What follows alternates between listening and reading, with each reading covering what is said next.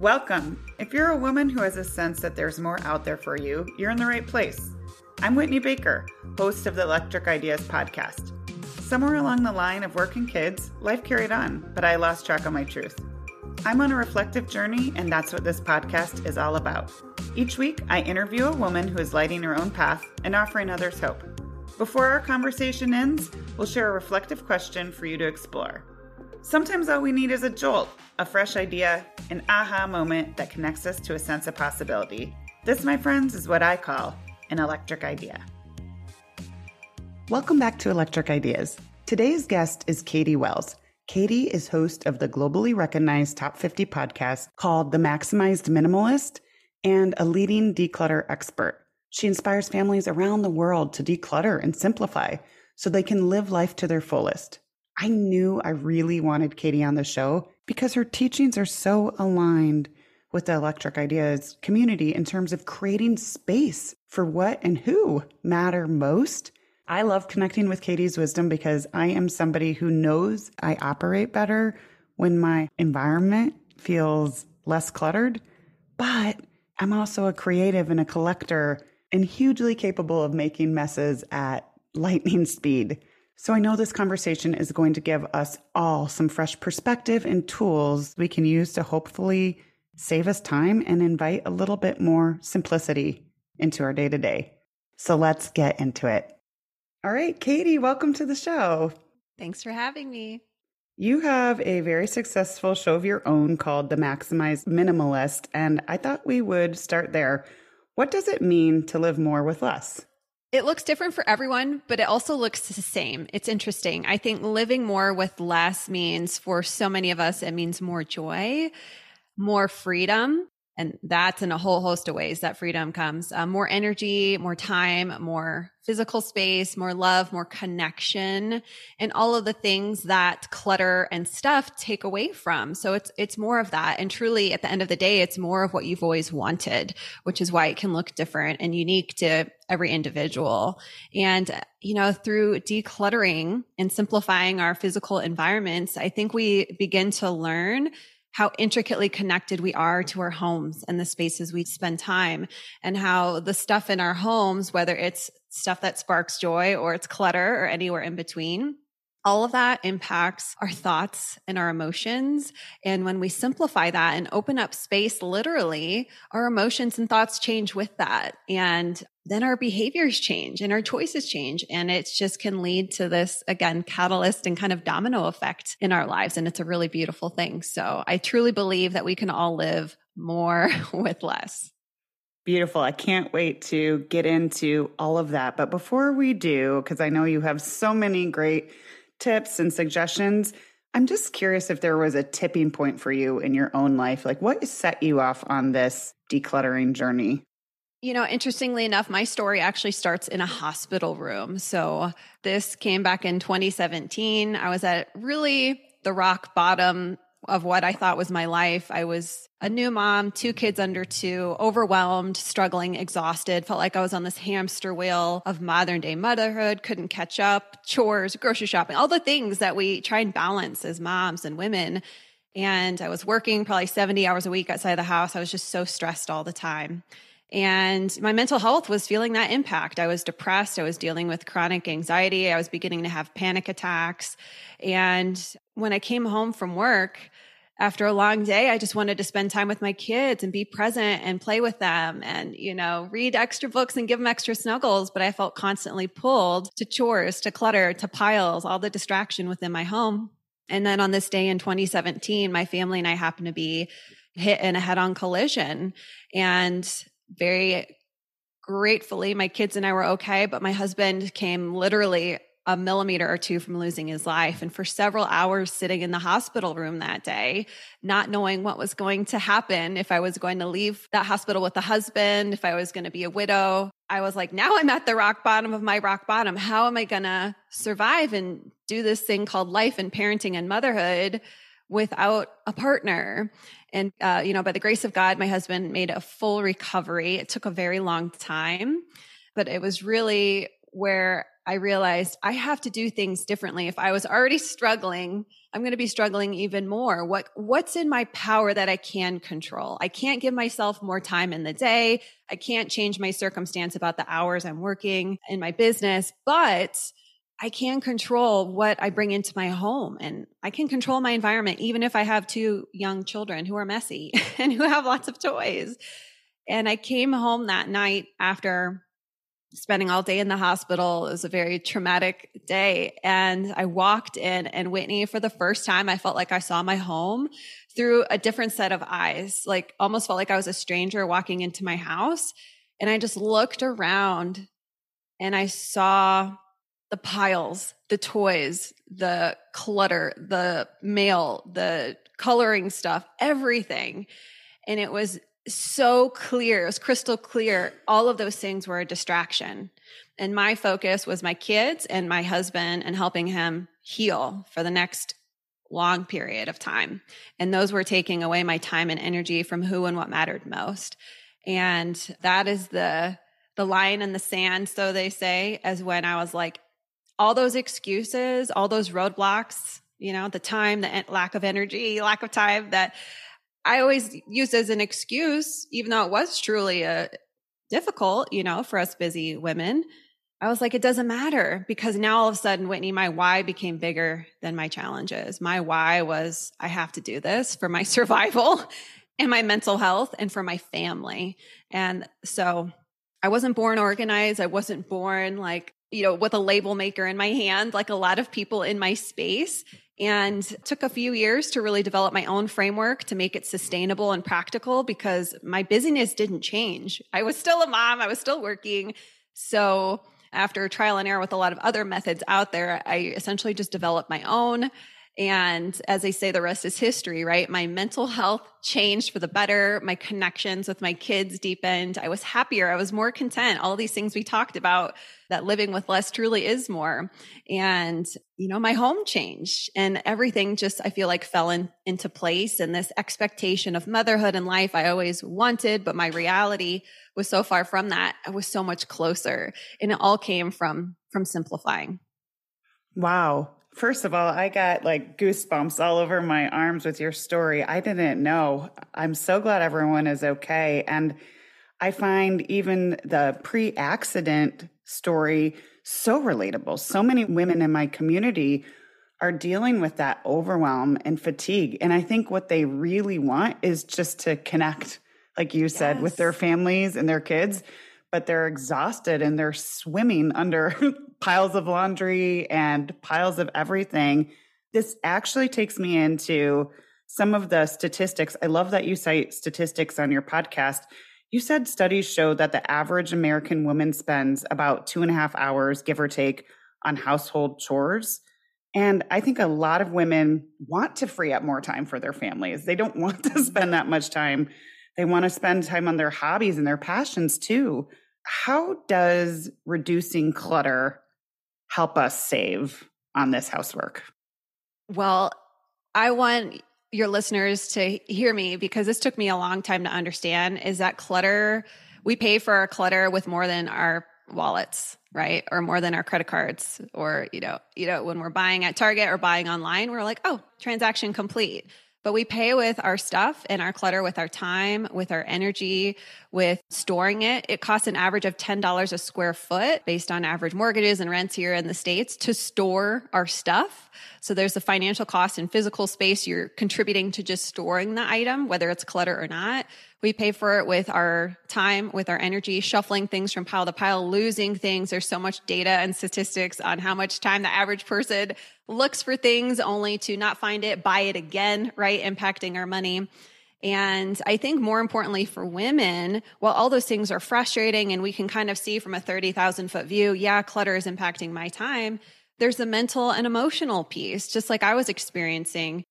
For me, I had this clutter-induced anxiety that I didn't realize was a big reason I was experiencing it. And it's not going to be the same for everyone. It doesn't mean it's the cause, but it was certainly a very high and large contributing factor to my mental health, depression, all these things outside of the circumstantial events happening in my life at the time.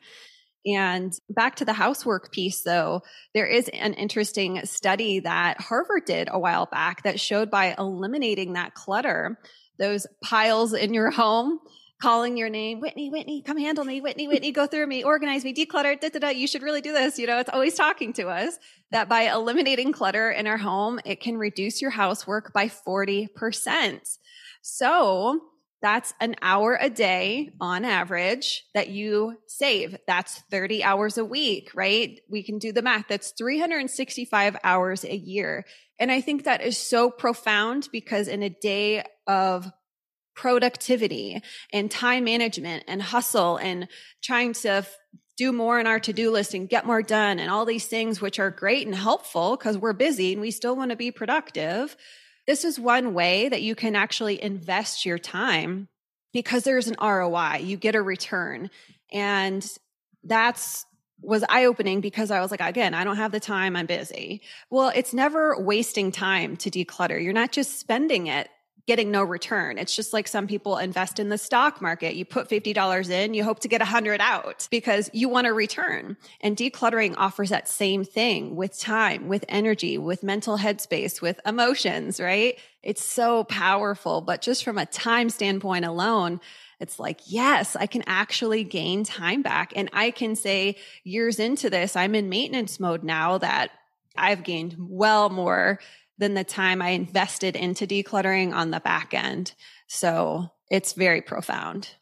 With the time piece, I want to share a shift in attitude that your show has actually helped me a little bit with, because I feel like I used to have this pressure and it would be like, okay, I need like a half a day and I'm going to just tackle it all. And as if it was going to get done.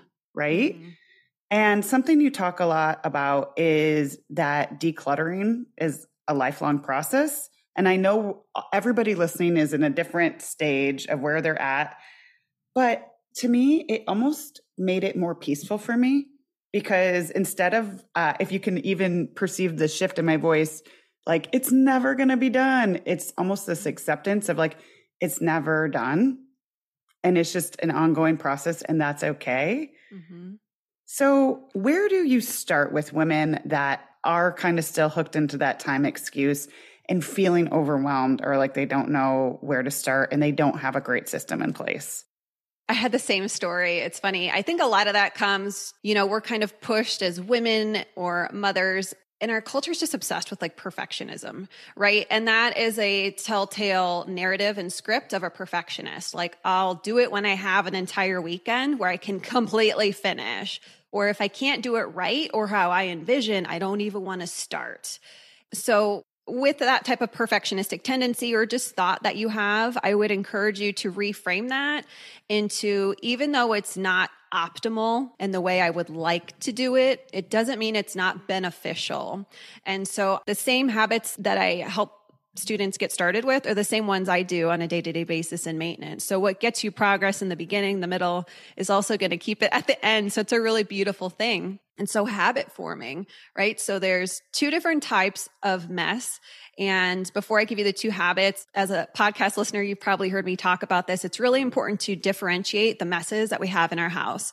So the clutter is the true enemy here, right? The excess, the extra, the unwanted, the unneeded, the broken, the things that that are taking our time and energy away from the people, the things that we do want, use, love, and, need in our lives. That is the true enemy. And so one habit to implement, no matter how busy you are, that's going to make you progress and offer momentum are what I call clutter audits. So you don't have to dedicate even 15 minutes a day. Not all of us have that each day or some days, right? So clutter audits are beautiful because they establish the habit. And once that habit's in place, it's automatic, right? That's why our brains love habits to begin with. Our brains don't want to burn calories thinking about what do I need to do. So we get into these habits. So clutter audits are you attach decluttering to an existing chore or household task that you're doing on a day-to-day or at least week-to-week basis. So it's an opportunity to do an audit or edit when you're in a space. So when you're putting clean dishes away, you can see you're pulling out your coffee mug from the dishwasher you used the day before. Maybe you let go of 2 of the coffee mugs that are chipped and have been collecting dust in the back of your cabinet, right? That's an opportunity to let go of a few things. And so a lot of people go, well, Katy, that sounds great, but where do I put these things? So I recommend a permanent donation bin somewhere that's easily accessible and visible in your home that acts as a gentle reminder, something you're going to see every day. Mine is in my garage on an eye level shelf that I see every time I pull in and pull out of my garage. It could be inside a closet or a pantry, or, every home is different. Our physical limitations we have to honor, but you want to see it every day. And then you quickly put those items in your donation bin. Same thing when you're doing laundry. I've got 2 young kids who are growing like weeds. And sometimes when I pull things out of the dryer, I'm like, this doesn't quite fit my son. It's kind of like high waters now, these jeans. So I don't need to go and think, oh, well, I don't have time to declutter his whole closet right now, right? That was my go-to. So I'm just going to leave him here and deal with him later. I'm just going to put him back in his dresser. That's what I would do a lot. So now he's going through things that don't even fit him. And so I have a donation bin, a tiny one. You could use an Amazon box, shop your home. You might have a bin there, but I have a small, like 12 by 18 bin on one of my shelves. I plop it up there. Once that's filled, I go and bring it downstairs to my garage, and boom, done, right? And so all of these little things add up, and that's what a lot of us kind of struggle with. It can feel painful to some of us. We're like, but we just want to get it all done at once. Well, if that method worked, would you be struggling with clutter? That's the reality. So that's clutter audit. Hey, if you're feeling inspired by this episode of Electric Ideas and looking for an even deeper opportunity for transformation, I invite you to join my signature 6-week mastermind called Season to Shift. It starts September 27th. I just opened the doors. I've already had people sign up. I'm so excited. You'll get to experience a mix of soulful, guided meditations. You'll rediscover your joy from within through a variety of fun yet introspective journaling exercises. I handmade this program with so much love, based on exactly what helped me in my own journey to move the needle when I was at this place in my life where I felt stuck, ready for more, but I didn't know where to start. My clients from this program are the best. They continue to circle back to me and tell me how much this program shifted the needle for them and helped them show up the way they want to show up in their lives. One client said, "The visual meditations were a weekly highlight, helping me center myself and find clarity. The power of the written word amazed me, especially the stream of consciousness writing. It felt like unveiling hidden parts of my soul." How powerful is that? This is such a special opportunity to be guided in community with other like-minded women, but will also help you spark insights and fresh revelations. So, if you're wondering who should join Season to Shift, the answer is simple. Moms who are seeking to reconnect with their inner voice and find joy that's right in front of them without needing to dramatically change any of their circumstances. If this is whispering to you, please check it out. You can head to myelectricideas.com. You're also more than welcome to email me at whitney@myelectricideas.com with any questions, or drop me a direct message on Instagram. Hope to see you there. Okay, back to the show. That makes absolute sense. And I'll tell you how that works in my house, just to reflect it back to you. And in case it helps listeners just picture it in their own homes, in my linen closet on the bedroom floor, which is the second floor in my home, I have a bag in the bottom, and it's for clothes donations. And my girls are now 10 and 11, and they will even say, yes, I've outgrown this, and they will put stuff in there. I always look in there to make sure we're not making any, accidental tosses. But it was kind of this amazing moment when I'm like, wow, I might not have to do the entire clean out your closet this year, because you've been auditing it and editing it as we go. And I do that a lot more with my stuff now too, is I just slowly release things that aren't serving me anymore versus needing to do it all at once. So yes. I love that tip. What other habits have helped you and your clients make the biggest shifts when it comes to having a more simplified home? Yes. So clutter we've tackled with the clutter audits, incorporating that. And again, these can take seconds. Typically they take under 2 minutes. Mine usually take less than 30 seconds. Anytime I'm going to clean my house, I look under my kitchen sink where I keep things. Again, opportunity, boom. You can condense, you can declutter, you can maybe zhuzh it up and organize. It doesn't always have to be decluttering. And then the other type of mess that a lot of us experience that can feel like the bane of our existence sometimes as women is expected mess. So expected mess is the mess that comes from being a living, breathing human being on this planet. No one can escape it, right? We cook dinner, the kitchen's dirty, we clean the dishes, the laundry gets dirty, all these different cycles and chores that, just like you said earlier on, decluttering is a lifelong thing. Well, so we're, unfortunately, sometimes it feels like doing these chores. So for a lot of women, I noticed, and this was me too, I tended to use the same kind of mindset. I was like, I don't have time to declutter. I need an entire weekend. So when that happens, I'll figure it out. And I started doing that with expected mess too. I'd be like, the dishes were piling up in the sink. I was like, I don't want to do this. I was procrastinating. And then the mess would get so much bigger. And then it kind of interweaves and intermixes with the clutter. And then we get triggered, we get overwhelmed. Procrastination digs even deeper. And next thing you know, it's like we need an entire weekend to clean our house, just keeping up with the expected mess. So daily resets have been my go-to solution for several years to handle that expected mess. And that is where you reset the space back to its baseline, foundation, tidiness level, whatever that looks like for your home. And common places we all kind of organically do this would be a kitchen, right? A lot of us tend to clean up the kitchen after dinner or clean off the counter or wipe the counters. We all have our own thing, but by really making that a habit. And so I tend to anchor daily resets to a time where it makes sense. I'm not going to do a kitchen reset, at 10 o'clock at night before bed. I'm going to try to do it immediately following when the kitchen gets messy, after cooking, after prepping lunches for school the next day, and after we all eat our food. And so look around your home and start identifying, just get curious, like what are some expected mess hotspots, not clutter hotspots? Like what are spaces that tend to get overwhelming? Maybe it's a kid's toy area. Maybe it's clothing. It's your wardrobe. Maybe it's like the top of your nightstand. Then you notice that throughout the week, little things end up on that surface area. And it might not be a super big pain point, but it's annoying, right? We want our bedrooms to be peaceful and not have clutter in them.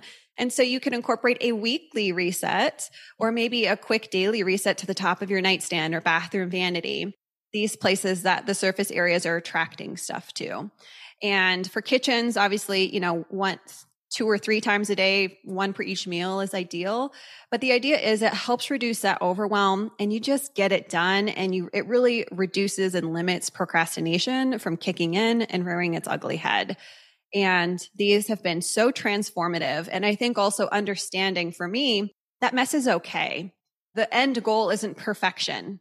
Because if anyone's ever experienced this, and this was me, I was like, I would clean my counters, I would declutter, and then my kids would come home from school or daycare, or my husband would come home and drop his bag, his cup, his protein powder, his work. And I'm like, what's the point? This feels like an exercise in futility. And I began to get so resentful. And I was constantly triggered. I'm like, oh my gosh, I can't handle this. Is this going to be my life for the next forever?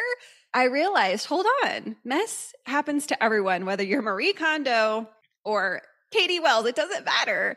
And it's not necessarily that it gets easy. Some days I get annoyed still with expected mess, but knowing that there's a plan in place to handle it.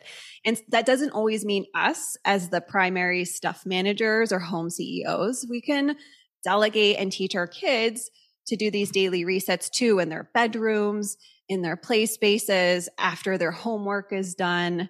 And again, they don't take a ton of time. They're typically not too challenging of a life skill to incorporate or teach. And the result is more time, more freedom, less mess, less being triggered. And because they don't take long, typically, I think it is easier to get family buy-in to the system. We're not saying, hey, once a month, we have to spend an entire day, an entire Saturday cleaning and decluttering. No one wants to do that. Instead, it's like, hey, once a week, you spend 10 to 15 minutes cleaning up your room, or less than 5, depending on what's happening in there. Most kids can be like, okay, I'll do that so I can have my Saturday, skateboarding and riding bikes and stuff. And us too, right? Us too. Yeah, I really like that distinction between expected mess and clutter. And what's coming up for me as you're talking is sometimes in my life, I feel like I'm so focused on trying to keep the house organized, that there's actually a few of my personal spaces that probably trigger me the most, like my vanity or my desk, because I'm so focused on it feeling peaceful and clear and that sort of thing. So this is making me think about maybe inviting my listeners to just be mindful about where they're seeing an expected mess that they feel kind of negatively charged about this week. And maybe just trying a little reset. Like, I think that it would be a good habit for me to do an end of day reset for 1 minute on my desk, just so it's like a little gift to my future self to come back to it, What would the future me want me to do now, right? Yes. The future me would want me to spend 60 seconds tidy up my desk so I can come to my workspace tomorrow and feel like calm and collected and not like, whoa, all the stuff everywhere, Yes. I always think about that too. Whenever I'm like my hands are full or I'm transitioning out of my car and I'm about to leave like a piece of garbage, I'm like, okay, the future me would not like to come in and have this like kids trash in the car. So just grab it. That's my inspiration. One of my favorite tips, I think it might be diving into one of your next questions when it comes to habit forming, whether it's you're like, oh, I want to do a daily reset or clutter audit and use my donation bin or teach my kids how to do this stuff, or my partner, is when it comes to habit forming, think about it this way. Like, you want to make it easy for yourself and your family to do what you want them to do. And so a donation bin helps you do that. There's a dedicated space for said things when you're done with them. So it helps them like sharpen their sword when it comes to identifying, hey, I don't need this anymore. I've outgrown it. I'm 13. I had this when I was 11. It doesn't really reflect who I am these days because our kids grow so fast, Mm-hmm. And having that donation bin makes it easy for your kids to donate stuff and declutter and keep up with their room. So thinking about ways for habits to just make them easy for yourself. And when it comes to like the leaving the car with your arms full, I simply added a garbage can right outside of our car where I pull up into the garage. It's kind of in a walkway. So from the outside looking in, it's like, well, why would there be a little garbage can there? Because it's, you just have to walk around a little bit. But I did that by design because it's right there. And so my kids just grab their trash, and so do I, and we just plop it right there. I don't even have to take it into my home. So it really dovetails with what I shared. How can you make it easy to do what you want to do?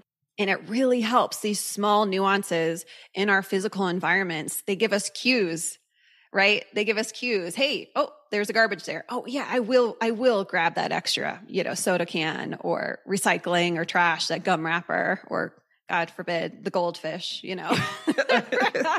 whatever phase of parenting and snacks, the season of snacks you're in. Oh my gosh. All the crumbs. All the crumbs. Yeah, that's a little bit bigger of a job, but you get the idea. I definitely get the idea. Well, speaking of kind of lifestyle changes and what we can do, one of the places where I feel like you're consistently in a little bit of the tough love space is when it comes to being more mindful about us shopping. And I think this is the perfect time to talk about this because as we're talking, it's summer, but I know we're shifting into autumn. And I feel like there's so many women out there that are like, oh my gosh, I need all of the pumpkin spice candles right now. And it's so easy to draw things into our home. What do you have to tell us about being more mindful in that area? I think as someone who is a recovering shopaholic, not that that's a case if you want to go get a pumpkin spice candle. It's not it's a case for everyone. We all have our thing, and that's okay too. Keeping in mind, like some people when they're like, well, I want to declutter, but I also love pumpkin spice candles. If you're using them, if they spark joy, if they're serving a purpose, keep your freaking candles. You know what I'm saying? And so I think embrace that and give yourself permission to enjoy your things that you enjoy. But if some of your listeners are listening and they're noticing maybe they have some shopping patterns that they're not too keen on, I would really just implore them to get to the root of that. And so big reasons that a lot of us shop or impulse shop. Impulse shopping really means like, I woke up today and I wasn't planning on buying a pair of boots. And then I was on Facebook and I saw an ad and I was like, oh, those are cute. And I bought a pair of boots, right? So getting to the root of that. So is it stress? Is it boredom? Those are two of the most common reasons we shop for things that we're not necessarily planning for. And then one of the most under discussed, and I think most important reasons that we shop, and this was for me too, is lack of control. When our lives feel chaotic, when our lives feel out of control, and a lot of it does feel out of control sometimes, especially depending on what's happening in our culture or society or politics or whatever, what have you. My go-to was to pick up my phone and try and buy my way into a different mental state.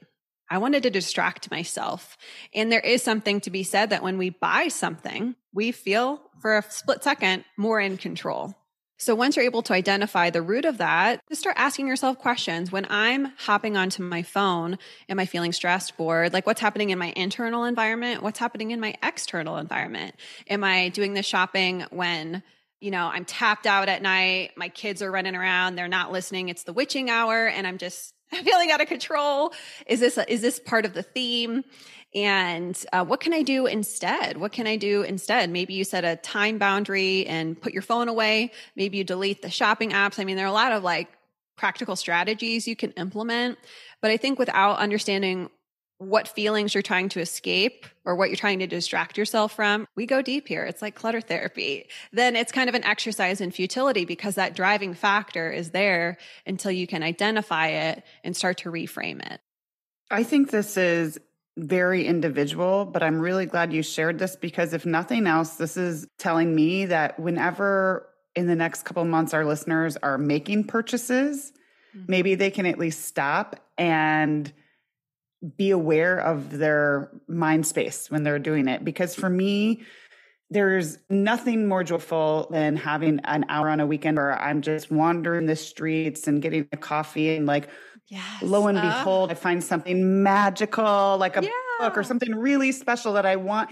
And it's just like, oh my goodness, it feels like a little pop of magic. I don't want to, it's not about shame. It's just that is such a totally different space than, like you said, being on the phone and then all of a sudden being like, my kids need more art supplies. And you've got your, just spazzing out of some need for control or whatever. And I think every woman is going to know what it is for them. So just maybe taking that beat to be aware of, okay, I'm purchasing something. It's coming into my home. Katie's told us all the stats. So it's going to create more situations, right? And just we continue to pay for it. Yes. Yeah. I mean, you might find a book you love and you might keep it on your bookshelf or your nightstand. And every time you go to bed at night, you're like, oh, I need to read that book. I need to read that book. And then a friend gives you a book and then that's on your nightstand, right? It's and then all of a sudden that book could become clutter. And it's not that we planned for that to happen. I think a lot of times clutter it turns into it because we have this idea in our heads that just because something served a purpose for a short time or we bought it with the best intention that we need to keep it forever. But there's so many seasons in life, right? We grow, we evolve, our kids get older, our interests change, our seasons changes. And so the stuff we own should reflect the season we are in now, not what we could be in, not what we did have. It should serve us right now. So I'm happy you shared that book example because that's it sounds silly. It's oh, well, it's a book, but we have to kind of think about the meaning we attach to our stuff, right? On its own, that book is neutral. But when you go to potentially declutter in 6 months, it's oh, well, maybe I'll have more time. And we start, that costs $20. Well, I'll just keep it, right? And so getting to the heart of the matter is so important. And to that purchasing question, one great question to pose yourself next time you're considering buying something, whether it's, a purse or something people will see is if no one ever saw me wearing this item, would I still buy it? And sometimes we do want to buy things just to show hey, look, I'm on trend. I can fit in, or I have this. And consciously, I think some of us are well, I don't do that, but it's this subconscious drive, right? It's part of human nature. It's part of our DNA to want to be a part of a tribe and be a part of a community. And so I think a lot of times that drives our consumption patterns as well. So if no one ever saw me in this car or wearing this purse or this coat or this brand, would I still buy it? Again, it's like you said, it's very individual. We don't all buy for the same reasons. But posing that question, depending on where you fall, can be really fruitful. Wow. Well, this was perfectly timed because I always end my episodes with a reflective question. So I think we just locked yours in. So I'm going to say that back to you. If nobody ever saw me wearing this, would I buy it? That's going to make people think. We're hitting up against time. I feel like we've covered so much territory. Do you have any final truth bomb to share with us when it comes to decluttering in order to create more of what we really want in life? Going back to what I hit on briefly earlier, we're all busy. There's never going to be a perfect time to declutter your clothes or your kids' toys or that sentimental box you've been holding on to since high school or your last move. But it's worth it. And the time invested pays massive dividends in both the long run and the short run. And if you just need a quick little boost today, if you're ready to declutter, but you're overwhelmed and maybe facing clutter and mess in every single space, one of my top recommendations is just to start with some surface areas, maybe in your kitchen, like the ones that are constantly triggering you every time you go into that space. Start by clearing that off. And a lot of it isn't necessarily clutter. It's just things that need to get put back, which is what we do in daily resets, right? But it's like this instant mood boost. And when you're in your kitchen or at your kitchen table or brushing your teeth at night and your bathroom vanity is clear, again, that's going to influence our thoughts, our emotions, and better prepare us for the day ahead or the night ahead. And it's a really profound thing. So that's my 2 cents. Thank you. I know my audience is going to have so many takeaways and want to follow you and learn more from you. So where can we find you, Katy? Well, come hang out on the Maximize Minimalist show. I'm on YouTube as well under Katy Wells. And then my social media of choice is definitely Instagram. I like to have fun with reels and all that good stuff too. All right. We'll make sure to capture that in the show notes. Thank you so much for joining me. Thanks for having me, Whitney. I'm so glad you joined me today. If you're looking for more, feel free to connect with me on Instagram at @WhitneyWoman. And if you enjoyed the show, I invite you to support me by leaving a review or sharing it with a friend. Hope you have an inspired day.